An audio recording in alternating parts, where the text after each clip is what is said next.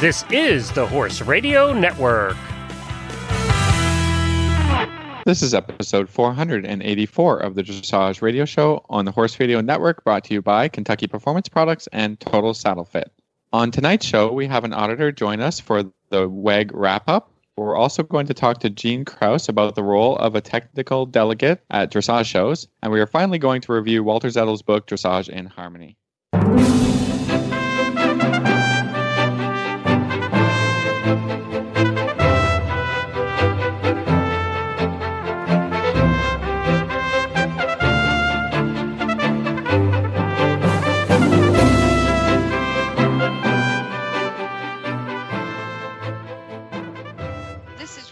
Stanfield from Georgetown, Kentucky. And this is Philip Parks from Rockwood, Ontario, and you're listening to the Dressage Radio Show. Hi, Phil. Yeah, we're back at home. I know. We had a great time. We're recovering from the World Equestrian Games and getting back into our routines. It's true. We had a nice vacation. It turned out lots of fun. There was a lot of drama getting you down here, but you ended up flying to Lexington, and we just drove to Tryon. But we had a great time. It was so much fun to all hang out as a group. We don't get to do I know that I didn't have to experience my first hurricane. I hope I never do. Yeah. So yeah. That was a little bit of a logistical nightmare, but we put it together. We were able to go to the show, and yeah, as you said, we had a wonderful time. Yeah, we even had a little fun and downtime in Kentucky, which was not. It's always fun when you have like a staycation that I was like, I'm home, but I'm not home. So that was a lot of fun. Don't tell anybody. Yeah, exactly. Yeah. We didn't even do horses. We just like hung out and did fun stuff. It was great. Not that horses aren't fun, but it was a lot of fun. Well, Phil, we have a really large show. We have a big show. Yeah, we were booking guests and being a little crazy this week. So, like you said, we should get right to it. We have an auditor that was at WEG and is going to join us for a little bit of a wrap-up to talk about the horse show and all kinds of things about Tryon, North Carolina. Well, Philip and I are super excited to have Marlene Leuenberger. She is a Horse Radio Network auditor who was also at the World Equestrian Games. Marlene, welcome to the show. Thanks for having me. Well, we are excited, and we're bummed we didn't get to meet you when we were at WEG, but we wanted to meet Philip. Awesome. Yeah. I'm glad you got to meet Philip. Did you come to the meetup? I did. I came to one of the meetups, but you weren't able to make it. But I got to meet Philip. Right. I got to meet Meredith. Yeah, I think it was during the award ceremony. It was during the award ceremony. And I had to see the U.S. get a silver medal. That is the first time, and certainly my lifetime, that has happened, I think, ever. And so I was like, I love you guys, but I am watching the U.S. get their medal. And that's what I did. So I did scoot out on our own meetup. I'm a horrible person, but I felt like that was so historic. I really wanted to see it. Not a horrible person at all. I understand. So, well, tell us a little bit about kind of your adventure to WEG. Well, yeah, it certainly was an adventure. We didn't go to the opening ceremonies, but we arrived at the venue bright and early in the morning, pretty much every day, starting on the Wednesday. And we had full session tickets to dressage and to eventing.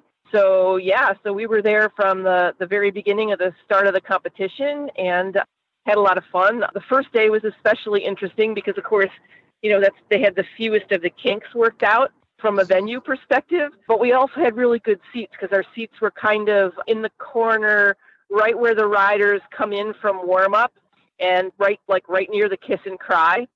So we could watch the coaches cluck and ride every step. Robert Dover was hilarious to watch during some of the routines. Both of them, Debbie both of them Robert were are bouncing pretty around cute. during the Piaf Passage. Yeah, they were they're kicking and clucking, and you could just watch them, and it was a lot of fun. It was a lot of fun to be able to see their reactions, in addition to some really great riding. Of course, there was terrific riding, but I think a lot of those other little, I call them bonus experiences, just make it that much more fun and that much more special.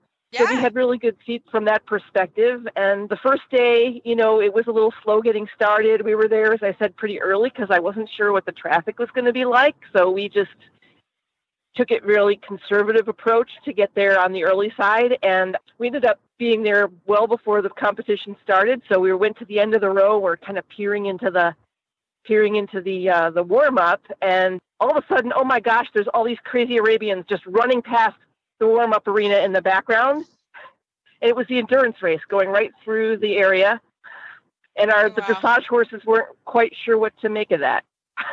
I bet. Yes, you were there during Endurance Gate, which was quite an experience. The Endurance ended up getting canceled. It was not good. You have to listen. If you haven't listened to Glenn's WEG report, you have to listen because WEG Gate was quite something going on. Yes, that was not at all good. That really made the first day difficult on a lot of reasons, and it rained, and then it got really hot, which actually played into for the dressage riders. I mean, it was just hot. The endurance horses, ended up there was a lot of problems, so they ended up canceling the race. But it was because Philip and I got there in the afternoon, and it was incredibly hot for the riders that went that afternoon. Just the humidity was just so it was like you were breathing underwater. Yeah, it was really incredible. It was so hot. So tell us from the Grand Prix, like, what were some of your takeaways from the Grand Prix? What did you think of the riders? I was so impressed, and I have to say, I'm a little bit of a newcomer to the appreciation of the sport of dressage. I've always appreciated it as as good training for any discipline. But now, since my daughter's been riding it more competitively, and she was there with me, so she was kind of giving me the kind of the rundown. I was watching the scores and I'd be like, okay, why was that score not better? And she would explain it to me, and that was pretty awesome. And for me, I think it was just impressive to see how practically every ride could be better than the next ride. I mean, by the time you got to those last few riders, I mean, you just wanted to cry. It was so great. Yeah, because that's right. Because in the Grand Prix and the team day, the way the teams typically organize is their weaker riders go early, or will go the first day, and the second day is. But then you had some individual riders mixed in there, so you'd have a rider from a smaller country, and then Isabelle Vert. But it was very true though. The competition got better and better as the days continued. So, what did you think about the U.S. winning a medal? Oh, I thought it was fantastic. And I was pretty confident all along that we could do it. I think we had, the right team, and I think we had the right build up to this competition. And I think when you consider how, like, Laura Graves and Isabelle Vert have been kind of trading titles back and forth, it was just set up for a really nice showdown. And I did get to see the World Cup in Omaha a couple years ago. And I thought that all of the Grand Prix riding from the riders that were similar were better at WEG than they were at World Cup. Yeah, I think that's a little bit typical. The World Cup circuit's indoors, and most of the training and the big competitions for the horses and riders are in outdoor venues. We think about places that like Aachen or the American Championships. And so that might normally be the case, especially for the hotter horses, like Dressage, where there's a lot more distractions in a small indoor arena than there are in these big. You always sit a little further back in the big venues. There's the horses and riders. I think a competition like WEG is above a World Cup. World Cup is normally for personal. It's not. There's no nation, team medals involved in a World Cup. So, I think a lot of the focus, a lot of the training is for every 4 years, a WEG every 4 years for an Olympics. It's the big sport, the real deal, right? So, and not always are the big name riders going to bring their best horses from Europe to come to America to compete in a World Cup, for instance, when it's at Omaha or at Las Vegas and stuff. But WEG is a big deal. It's a bigger deal than a World Cup, and horses and riders will train much harder and be much better prepared. And I think that you sort of see that in that experience. Right. Well, I haven't seen that many competitions at this level, for sure. Right. Well, this is my first WEG, so I've never seen that before. And I thought the World Cup was impressive when I saw it, and this was even more so. And I think it kind of plays into, like, as many things as were difficult or went wrong or whatever criticisms people have about the weather or the venue or whatever, I would do it again, because, like, you don't see that just anywhere. I mean, it really takes a WEG or an Olympics or something like that to see that. And I was just blown away by the quality of riding. Yeah. And the amount of big horses, the amount of fantastic horses that were there. I mean, even from Kentucky, I didn't go to France to see that World Equestrian Games, but I mean, there's so many highlight horses and riders that we saw. It's unbelievable. Yeah, it was so cool. And I think from the venue, there were challenges. I think you can't talk about WEG and not talk about that there were some challenges that, they really did try to make it as good as they could, but, the venue wasn't finished. And there was, as a spectator, there were some challenges, but the where the horses were and the stadium, and once they got the scoring, they just had some the guy that was dragging the arena hit the cable, so there was some scoring issues. But once they got that up and going again, really the dressage was quite nice, and the stadium was great, and the competition was better and better. If you wanted to see, how I think from highlights from the Grand Prix, I just remember turning to Philip after Carl Hester's ride and saying, that technically was how you ride a Grand Prix. Like, okay. Yeah. And then, Laura Graves came out, and then you're like, oh my gosh, that horse looks phenomenal. And then Isabelle Vert came out. And if you've ever wanted to see a 10 at Piaffe Passage in person, I've seen it. It was really cool. So there was just some big highlights like that just, and Casey Perry Glass on Dublé was just seeing that horse and how she's gotten that horse sort of from Wellington, where she didn't compete a lot, and she had a clear strategy on how she was going to get to the WEG this year, and she did, and it was awesome. So there was so many cool moments, I think, that you got, even from there being issues with the venue and I think it just overwhelmed the negative aspects of, okay, not everything is going to go perfect. Even if they had 4 years to, it's just hard when it comes down to the day and the time. There's, can be some problems, but you have to think, were the highlights worth it? Absolutely. Yeah, I think so too. I mean, Philip had challenges. You had to change his flight and all kinds of things with the hurricane, but it was worth it. And, we were, of course, disappointed that the freestyle was canceled, but the amount of water that came in there, it wasn't going to be safe for people to be at the venue, and it wasn't going to be safe for the horses, getting them from the stables to the venue. And there was a lot of logistical challenges, but I think overall, it was great. And, there were on Friday for the Grand Prix special, there were 4 riders, Philip, right? In the 80%? Or 5. I mean, yeah, fantastic, and they deserve. Yeah. I mean, it wasn't inflated marks. I mean, I've seen these horses, and they were at their peak.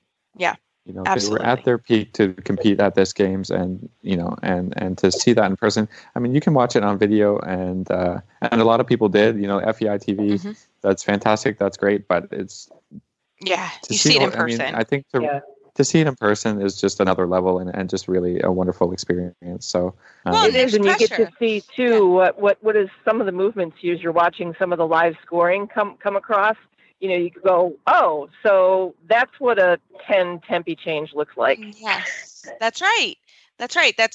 We said the same thing. We would sit, and we sat right in front of the scoring, and you're like, okay, wow. Or you saw how the riders really made mistakes in the rainback. Because where we happened to be sitting during the Grand Prix, we had a great view of the rainback, and we were like, "Oh my gosh, there's so many people that are riding terrible rainbacks." I think true. From just a technical. Yeah, I mean, from highlights, and from highlights, and from, as a coach, you sort of like look at some things and look how it's written, and you think, okay, that could be improved, right? I mean. You see some 5s pop up on the score, and you're like, yeah, well, it was crooked, or it was this, or it was that. Yeah. I mean, you see both things, and you try and put it all together in your mind, and you try and move forward and take a little bit of some of the things home as a rider and as a coach, and I think that's handy as well. So yeah, absolutely. And as a mom, watching for your daughter is also fantastic. So Marlene, how were where did you stay? That was like where we asked everyone, like, where did you stay? What did you do? We stayed in Asheville, which ended up being like a 45-minute drive for us, and it worked out fine. We didn't really have any problems getting to or from the venue. Yeah, it was nice. And On the WEG show, there was some recommendations given on where to eat. We took 2 of those recommendations, and they were both excellent. So, Yay! Yeah, I can We definitely. got something right. Definitely, Yay! Yay, Glenn! Yeah. Yeah, so definitely I can recommend good places to eat and drink and see art in Asheville. We didn't actually go looking for any art, but it's just everywhere. Like you can just see it. Like there's little galleries, or it's just everywhere. Yeah, Asheville's a cool. It is cool a town. I love Asheville. Yeah, That's it's a great neat town. town. Yeah. So Yeah, it was the first time we'd ever stayed there. Yeah. I was going to say all the locals were very accommodating and really interested in what was happening near all the small towns. We were in Forest City, I think, and having dinner and just a lot of conversation. Why are you all here? And welcome. And I mean, that's always nice to get a warm reception. We actually made it to Tryon and ate at Huckleberry's. We got out one night of the 17 we were there. We actually got to go. We did the show early and just said, "To heck with it, we're going out." And we ate this place called Huckleberry's in Tryon. Tryon's a cute little town. It's really cute. And then this place was a great place to eat. And it was funny because we mentioned who we were. And I think that they had known that we had recommended them. So they even commented on our Facebook page when we left. And for some reason, we got unbelievable service.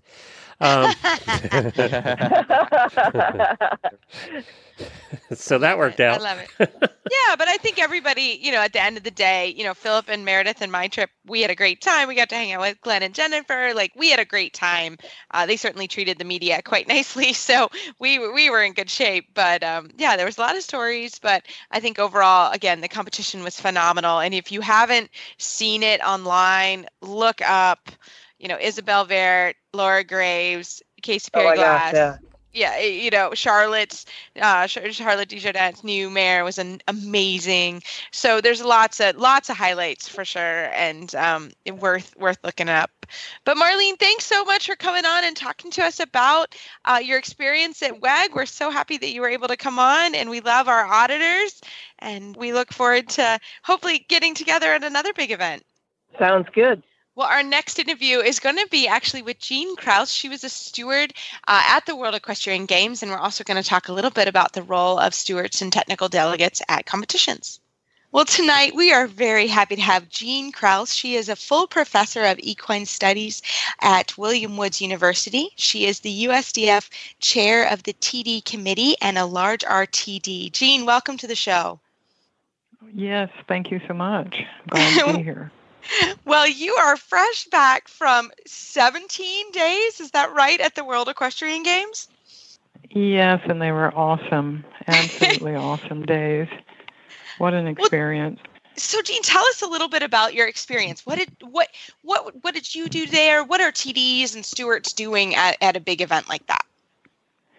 Well, since it's an FEI competition, and the FEI is the international governing body, then I was a steward, dressage steward. I'm a level 3 dressage steward, and just one of several dressage stewards from around the world that were there to help officiate the dressage portion. And so as a steward, what are you doing at a big international competition for our listeners that don't know sort of what at an FEI competition your role is? Some of the same things that I would do as a technical delegate. I'm there watching out for the welfare of the horse and the competitors and helping as a liaison, explaining rules, and just monitoring the competition. And so are you kind of stationed in the stabling? Where are you stationed during the event?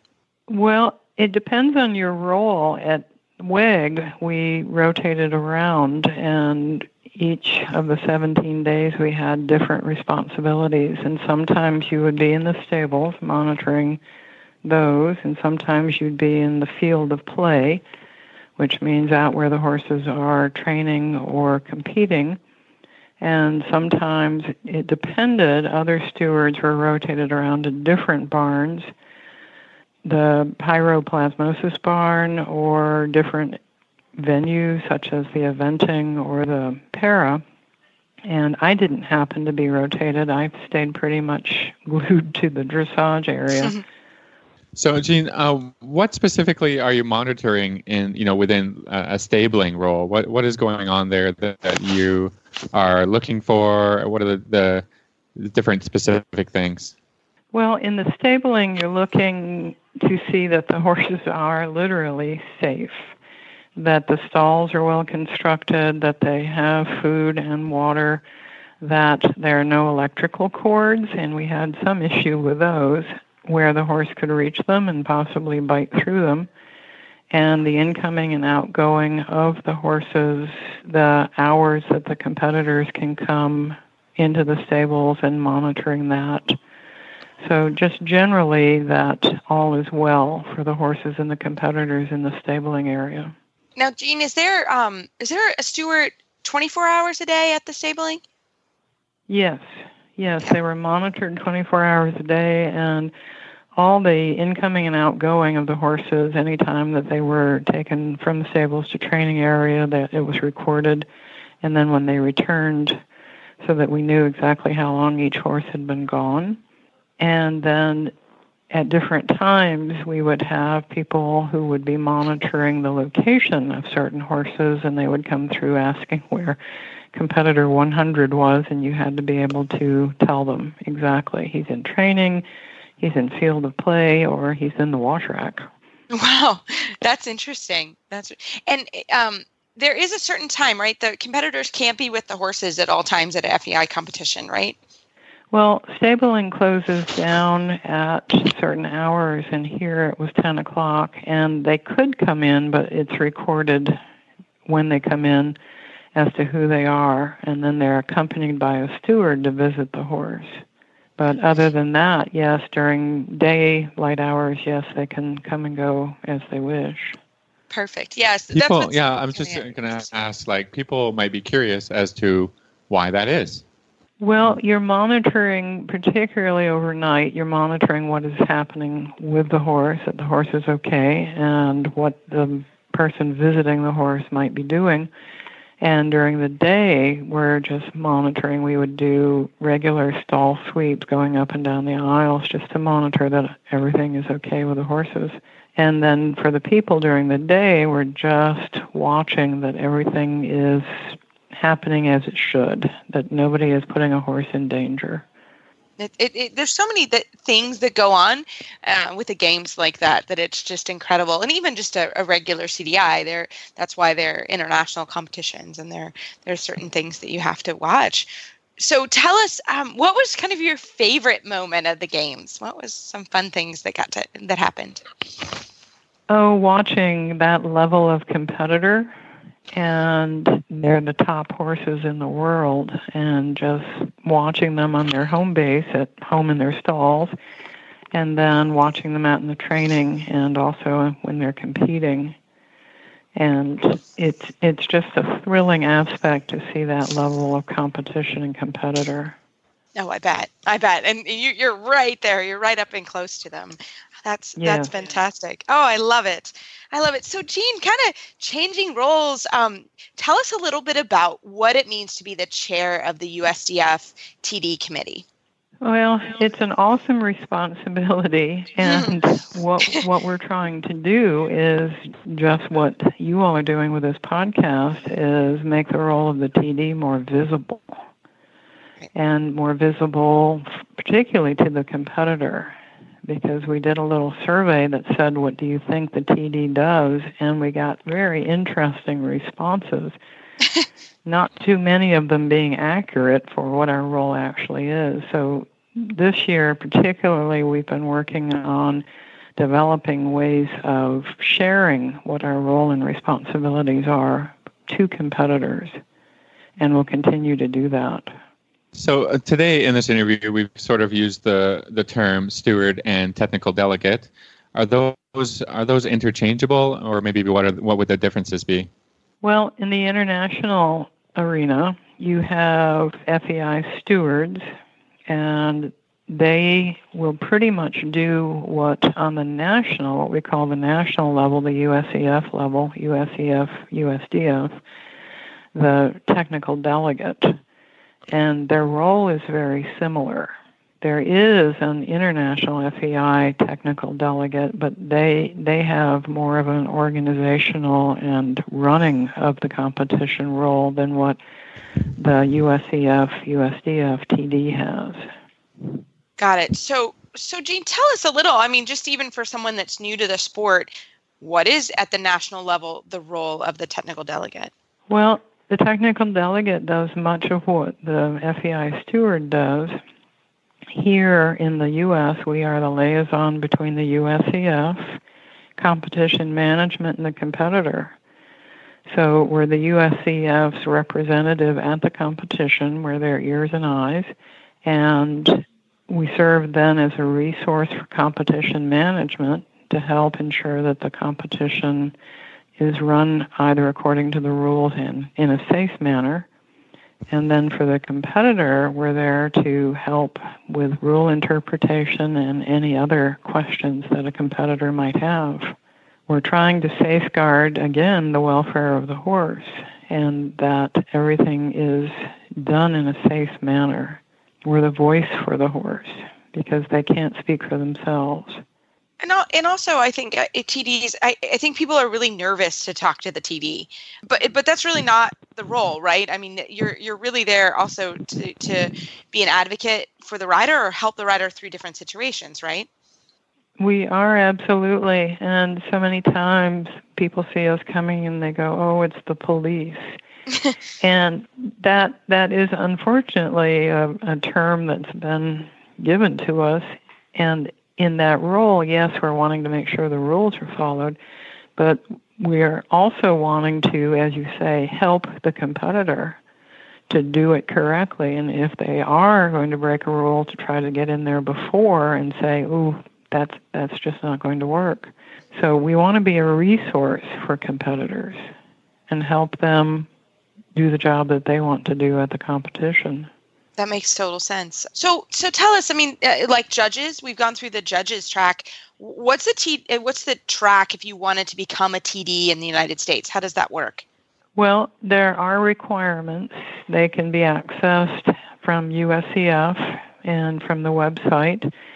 And obviously you need experience as hopefully a competitor and hopefully as competition management, so that you understand the role that you will then play at a competition because you have seen all sides of that competition. You have requirements that you have to fulfill, and then apprenticing at competitions with the technical delegate. And then as you are accumulating that experience, you're working your way towards the card, what we call becoming accredited or getting the TD card. Excellent. And you can find that information on the USEF website? Yes. Awesome. Fantastic. So tell us a little bit about what the USDF, the committee that you run, what are they doing, and how can that, I guess, be accessed by competitors if you need to, or tell us a little bit about that committee.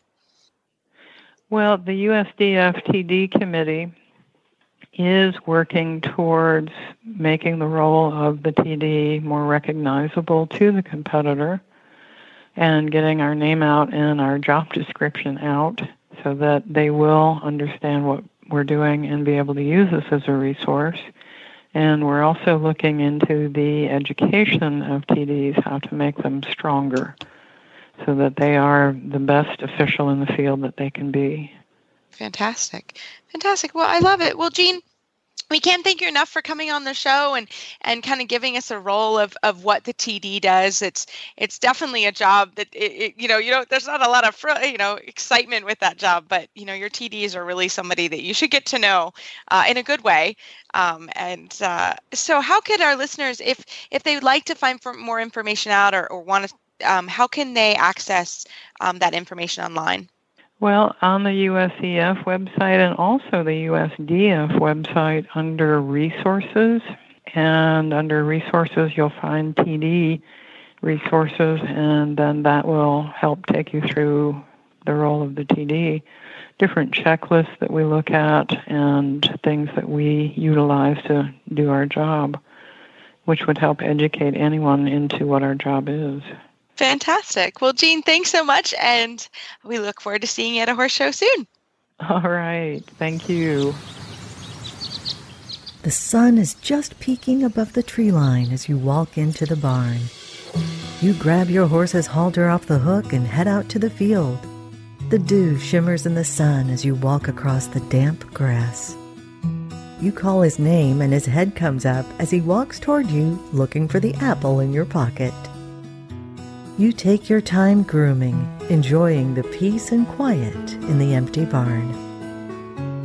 A refreshing breeze greets you as you start down the tree-lined path. Your horse ambles along on a loose rein as you both enjoy a relaxing ride.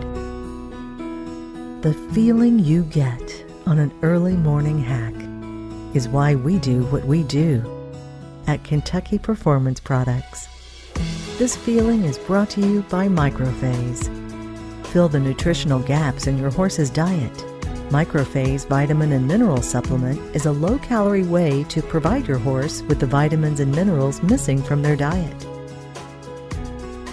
The horse that matters to you matters to us. Well, today for our book review of Dressage and Harmony from Basics to Grand Prix, written by Walter Zettel, we have our auditor, Kim Watts, on the show. Kim, welcome. Thank you for having me. We're very excited. So, Kim, tell us a little bit about your horsey self. Tell us about you and your horse. I have basically ridden my whole life. I grew up in a family with horses and started dressage. Okay, now I'm going to start getting my age away. Started riding dressage in 1990 and have been riding dressage since then, been through various horses. I've ridden through the I-1 and now have a 4-year-old. I bought as a 2-year-old and starting over with her. Just want to know how you got actually drawn to dressage and that kind of thing. Okay, I'm going to be the opposite of some of these people. I thought at one point, because I had an Arab quarter horse mare that I rode in Western stuff, and then I thought, oh, I have enough money. I'm single. I can buy a second horse. So I bought it off the track thoroughbred, and I thought I want to do 3-day eventing or at least combined training or something like that. And he was a really good horse, and he was great. But I really fell in love with the dressage. I decided I was too old to start to learn to have a good jumping seat. So I loved the dressage and just kind of stuck with it. And got him to second level and then sold him as a hunter and then just kept going. That's fantastic. Well, tell us. So you've been through the scale, which is great to have an auditor that's ridden to intermediate 1 level, which is a higher level, and now starting over.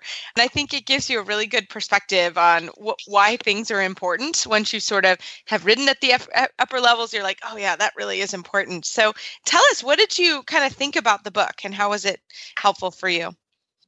Well, I thought the book was great in a lot of ways. People who are just starting dressage could get so much out of it because basically he tells you how to do everything there is to do. The problem is until you have experience, it's really hard to know why it's important, like you said, or what is the important parts of it, especially. But I know coming back to a young horse, yeah, it's like a lot of checks. Like, oh no, I have to do this. I'm sure you guys as professionals ride enough different horses. But my last horse, taking her up to the FEI, I kind of equate it to dancing with somebody all the time, the same husband. You kind of know each other's steps, but then all of a sudden you got a new horse. You're like, oh, okay, now I have to do this the right way and not just the way we kind of figured out how to do it. It's so interesting going through things sort of like the second time or the third time, and I think that's really cool about all the books in general, because when you read it sort of the first time you go through it, you don't have like you said, you don't have a lot of context to the things that you're reading. You're like, oh, okay, all right, that sort of makes sense. And you go through it, and then you train a horse, and then you're training a second horse, and you go through the book again, and you're kind of like, oh yeah, I really should have paid attention to that sentence or that part of how he describes the shoulder in or the trave or the half pass. Yeah, if I had really known to highlight that paragraph, I wouldn't have made all those mistakes. But I think that's sort of, that's riding. That's learning all the mistakes. That's making the mistakes and then going through, realizing, the context of the problems, and then trying to undo them a little bit, or to redo it better, exactly.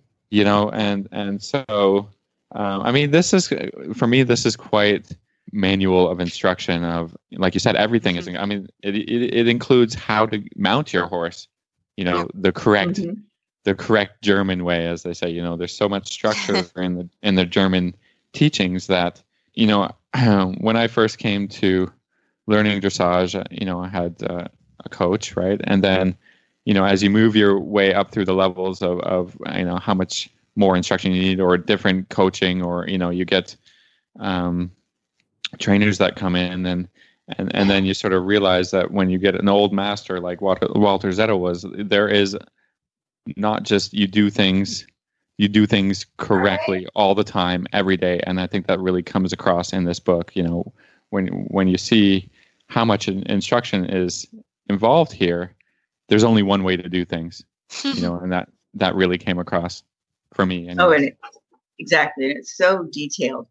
I thought one of the things you kind of forget about is like, when he talks about the push versus the carry, though, and kind of like figure if a horse is going, he's doing it right. Well, no, it might just be pushing instead of actually stepping under and taking the weight. And, like, okay, yeah, I have to think about that. I think my horse is forward, but is she really using the hind end, or is she just kind of pulling herself along?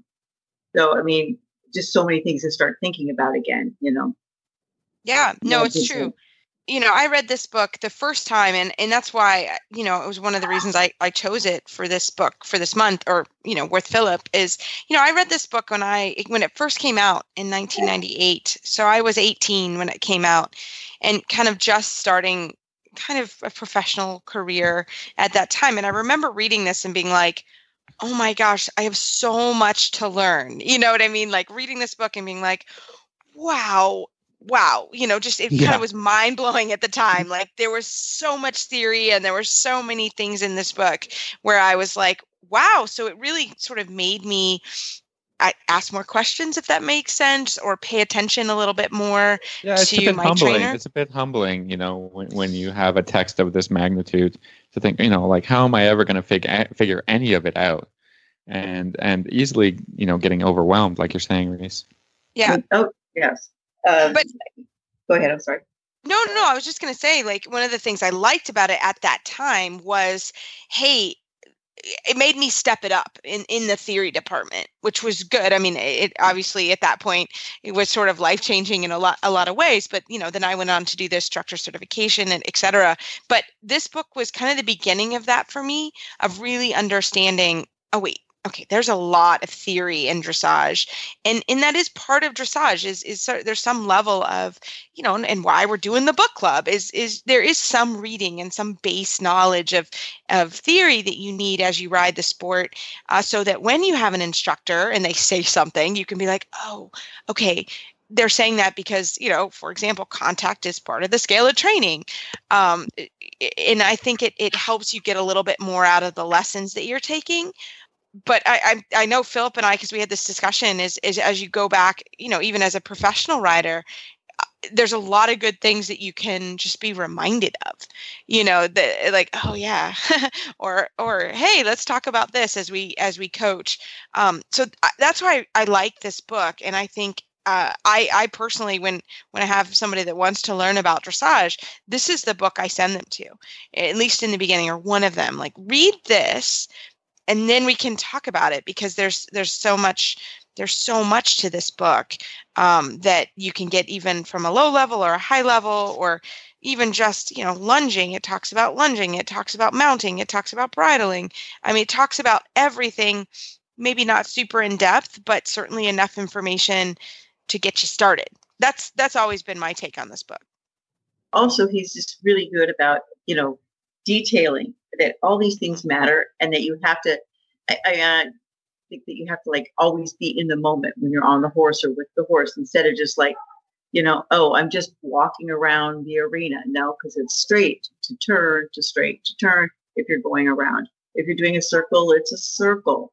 And, to constantly be paying attention to what you're doing and how you're doing it, instead of just kind of like, tack walking, and not tack walking, but I used to call it, like pony riding, Sure. going around in a circle.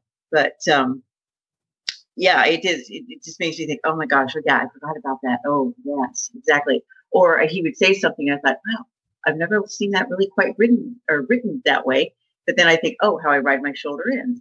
Oh yes, I can sit in the chair and instantly feel where the shoulder in goes. Yep, that's right. Kind of checking there. Yeah.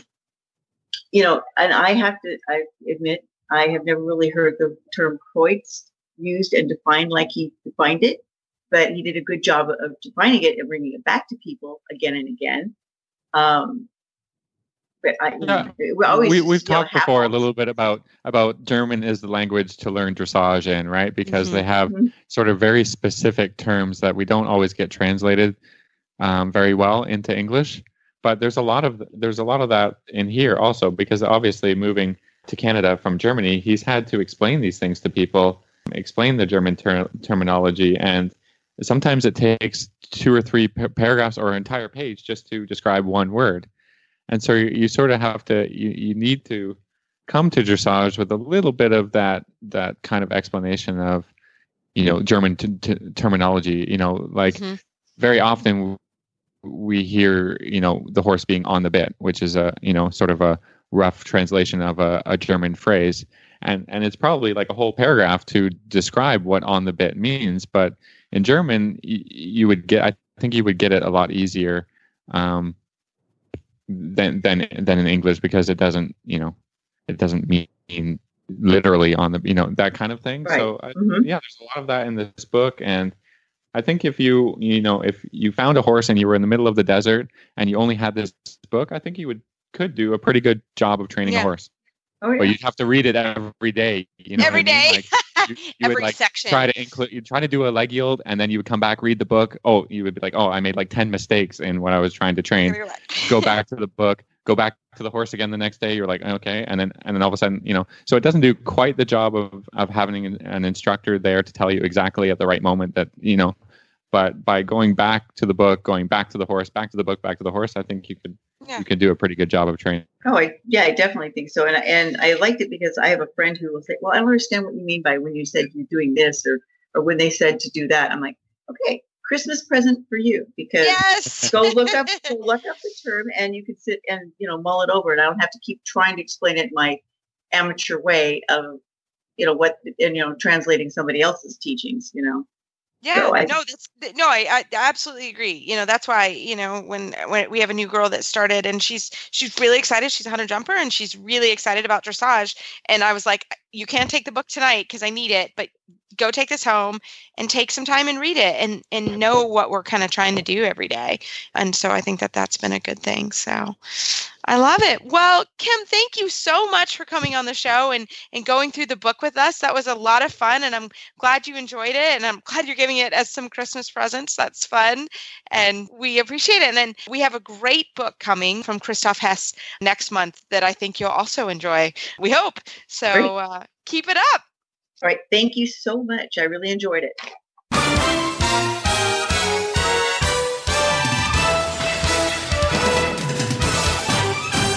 This week's dressage training tip is brought to you by Total Saddle Fit, home of the shoulder relief girth at TotalSaddleFit.com.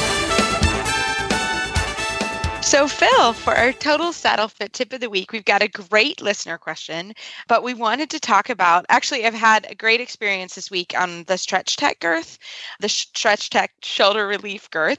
Not only do they have great liners, which it was very hot last week, and so I've been using the fleece liner. And one thing I'm very impressed with the fleece liner is that I can wash it all the time, because I do wash it every day pretty much, because the horse has been so sweaty. But I put it on a younger horse that was getting kind of sore and girthy. He was in a different girth. And I said to the owner, hey, let's try this Stretch Tech girth, the fleece lining. And the horse, it really, really made a difference in this horse. So I've done it before with my own horses and found a difference, but I really found a difference with this young horse that was it's actually an OTTB, which will come into our question here in a second. Yeah. But just kind of sensitive, just kind of a sensitive soul.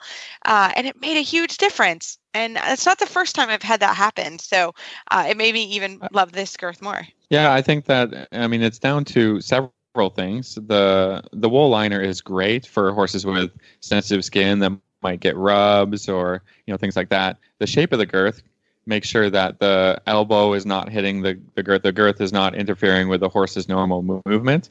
And then the elastic part of the Stretch Tech girth makes sure that the girth isn't pinching, and that if you have sort of a bloater type of horse, that you're not all of a sudden riding with no tension in the girth.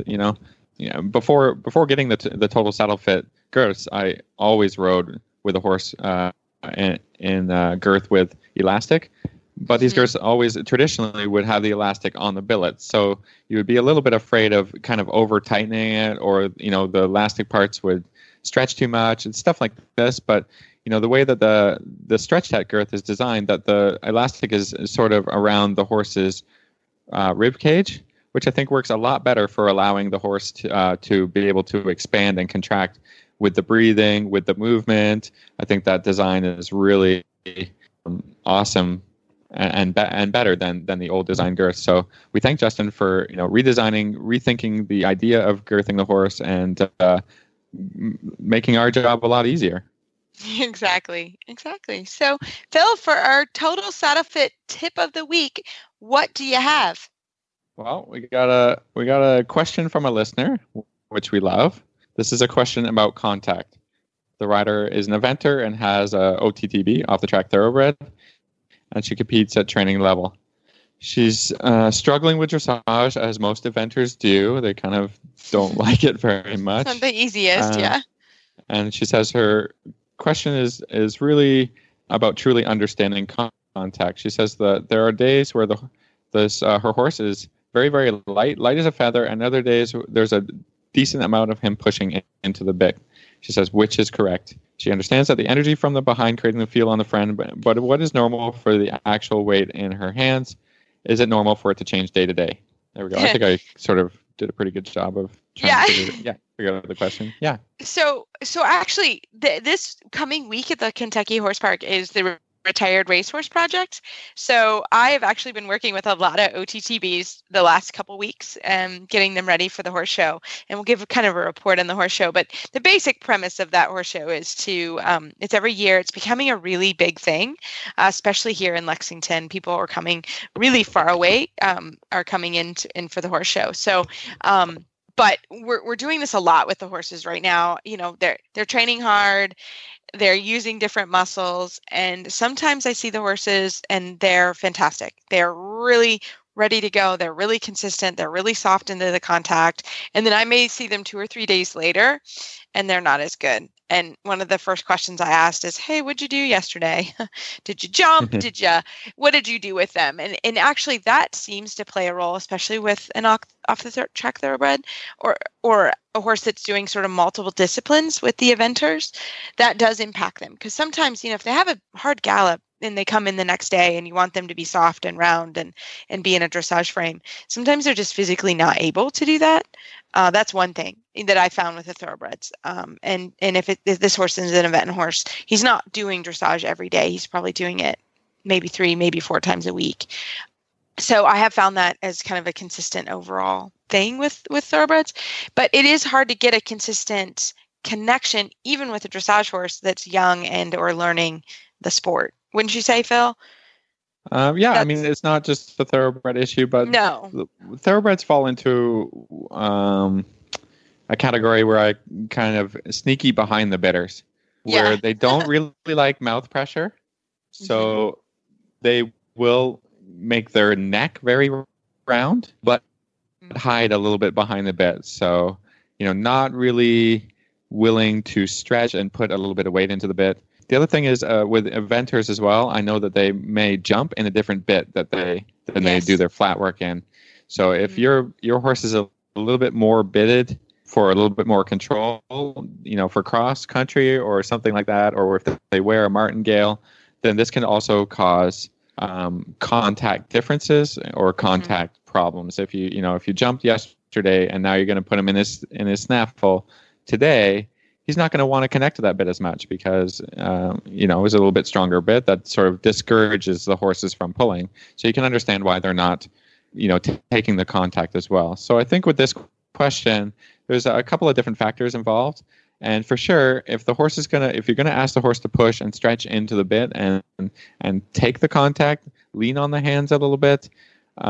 If they're, like you said, if they're a little tired, then they're not so willing to go over the back and do that connection. So I would say, if this rider were to come to me for some lessons, and one day they came to the lesson and contact is great, the horse is pulling a little bit, and the next time they come, that the horse is hiding a little bit behind the bit, not willing to stretch out, I would do exercises that would only focus on that, because I'm not going to do, one day when the contact is good, I might do some leg yield, I might do some transitions, I might, do a number of things.